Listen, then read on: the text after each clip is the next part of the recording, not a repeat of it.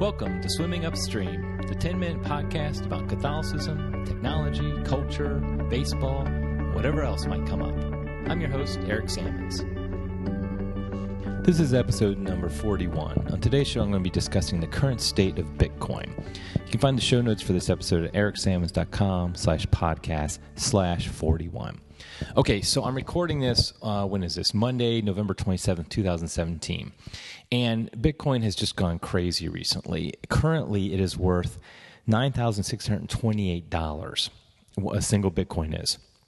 As of 2 days ago, it was worth less than $9,000. As of at the beginning of this year, it was worth, I think, less than $1,000.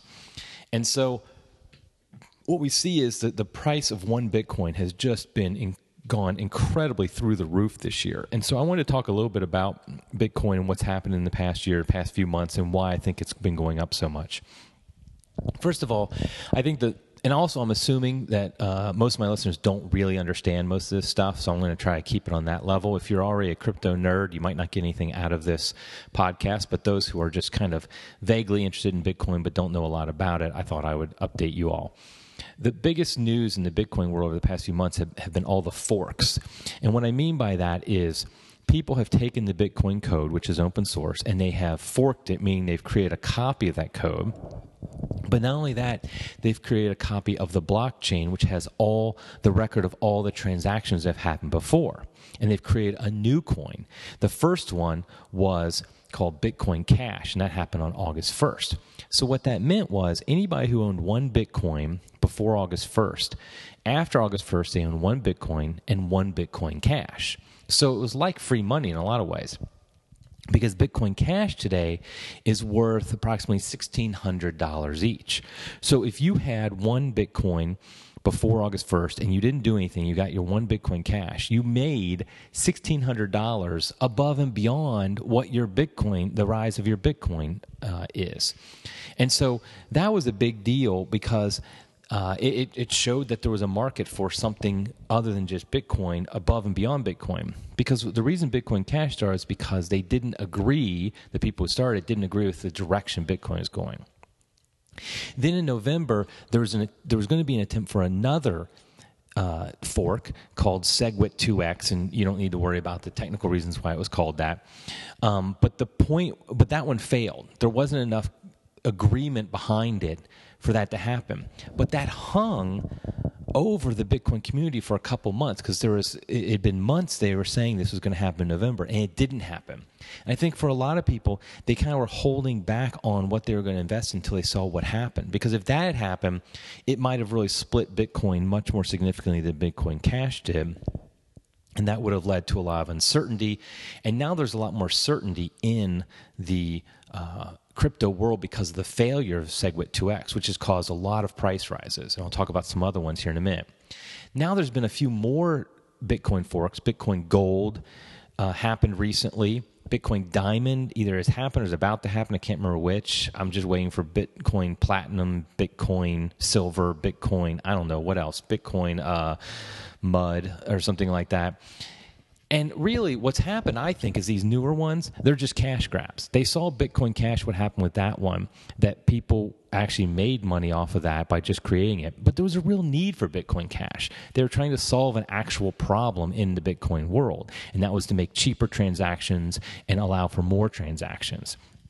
And these new ones, there's no real new problem. I mean, the problem is either solved, either Bitcoin, the Bitcoin core, the initial Bitcoin is good enough, or Bitcoin Cash is, or they both are. There's no need for a third one of Bitcoin itself.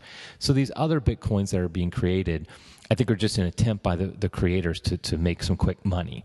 They're not legitimate attempts to improve Bitcoin like Bitcoin Cash was, and like SegWit2x was, but which failed. So now we see, though, Bitcoin is the value of it's going through the roof.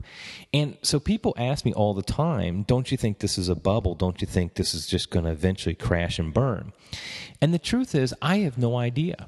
I first got into Bitcoin, it was around $900. It then went down to $180 at its lowest that I've seen it since I've been involved, and that was in January 2015. And since that time, it's gone all the way up to over 9,000, over 9,600 right now. And I've always thought, wow, this is pretty high for Bitcoin. Ever since the 180, it started going up. I thought, oh, wow, it's going up. That's great. It could go back down. And I still think that. I think it's possible that in 2018, we could see Bitcoin 30,000. I also think it's possible in 2018, we could see Bitcoin under 1,000.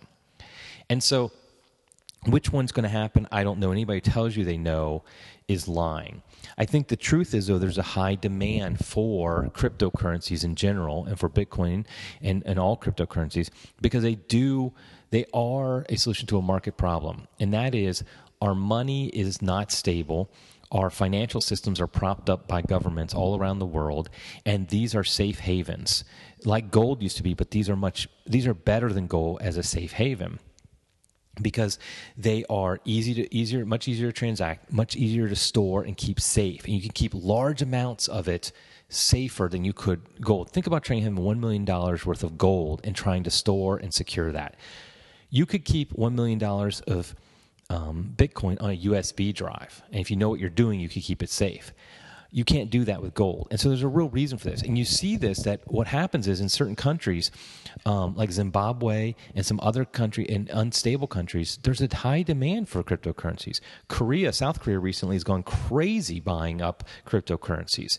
And some people think that's because China cracked down on it, and so Chinese people are just trading in Korea now. Whatever the reason, though, there's a high demand globally. Remember, this is not an American phenomenon.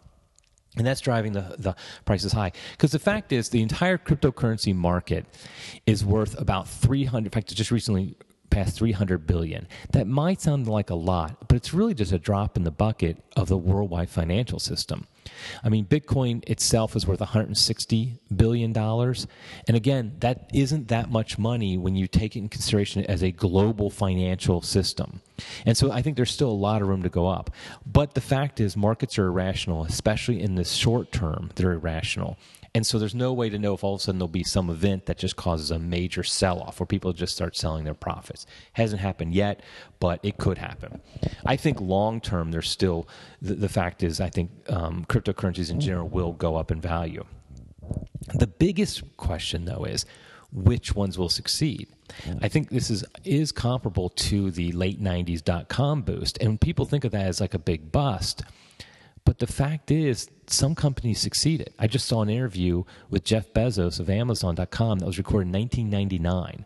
And the 60 Minutes reporter was completely smug and arrogant and condescending to Jeff Bezos. Now he looks like an idiot because Jeff Bezos has been wildly successful with Amazon. He was one of the winners of the .com boom.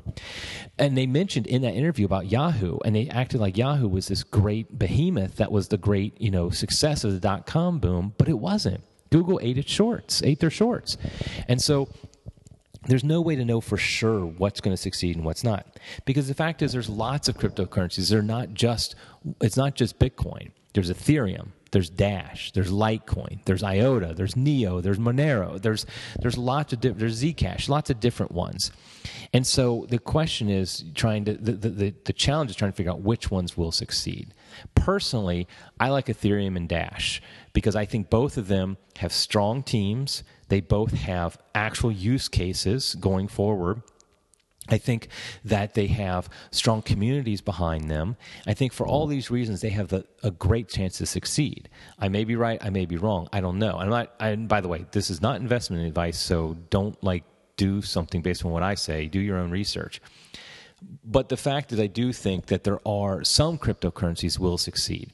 I think there's a chance Bitcoin itself won't be one of them that succeeds. It might, because it has a lot of issues internally in how it manages itself, how it governs itself. And I think that's a major problem. I think there's a really good chance that Bitcoin will not succeed long term. But that some other crypto like Ethereum or like Dash or like both of them could succeed. And that's the other thing. I don't think it's a one crypto to rule them all scenario either. I think there's a good chance in the future a few will succeed, more than one will succeed because they'll have different use cases.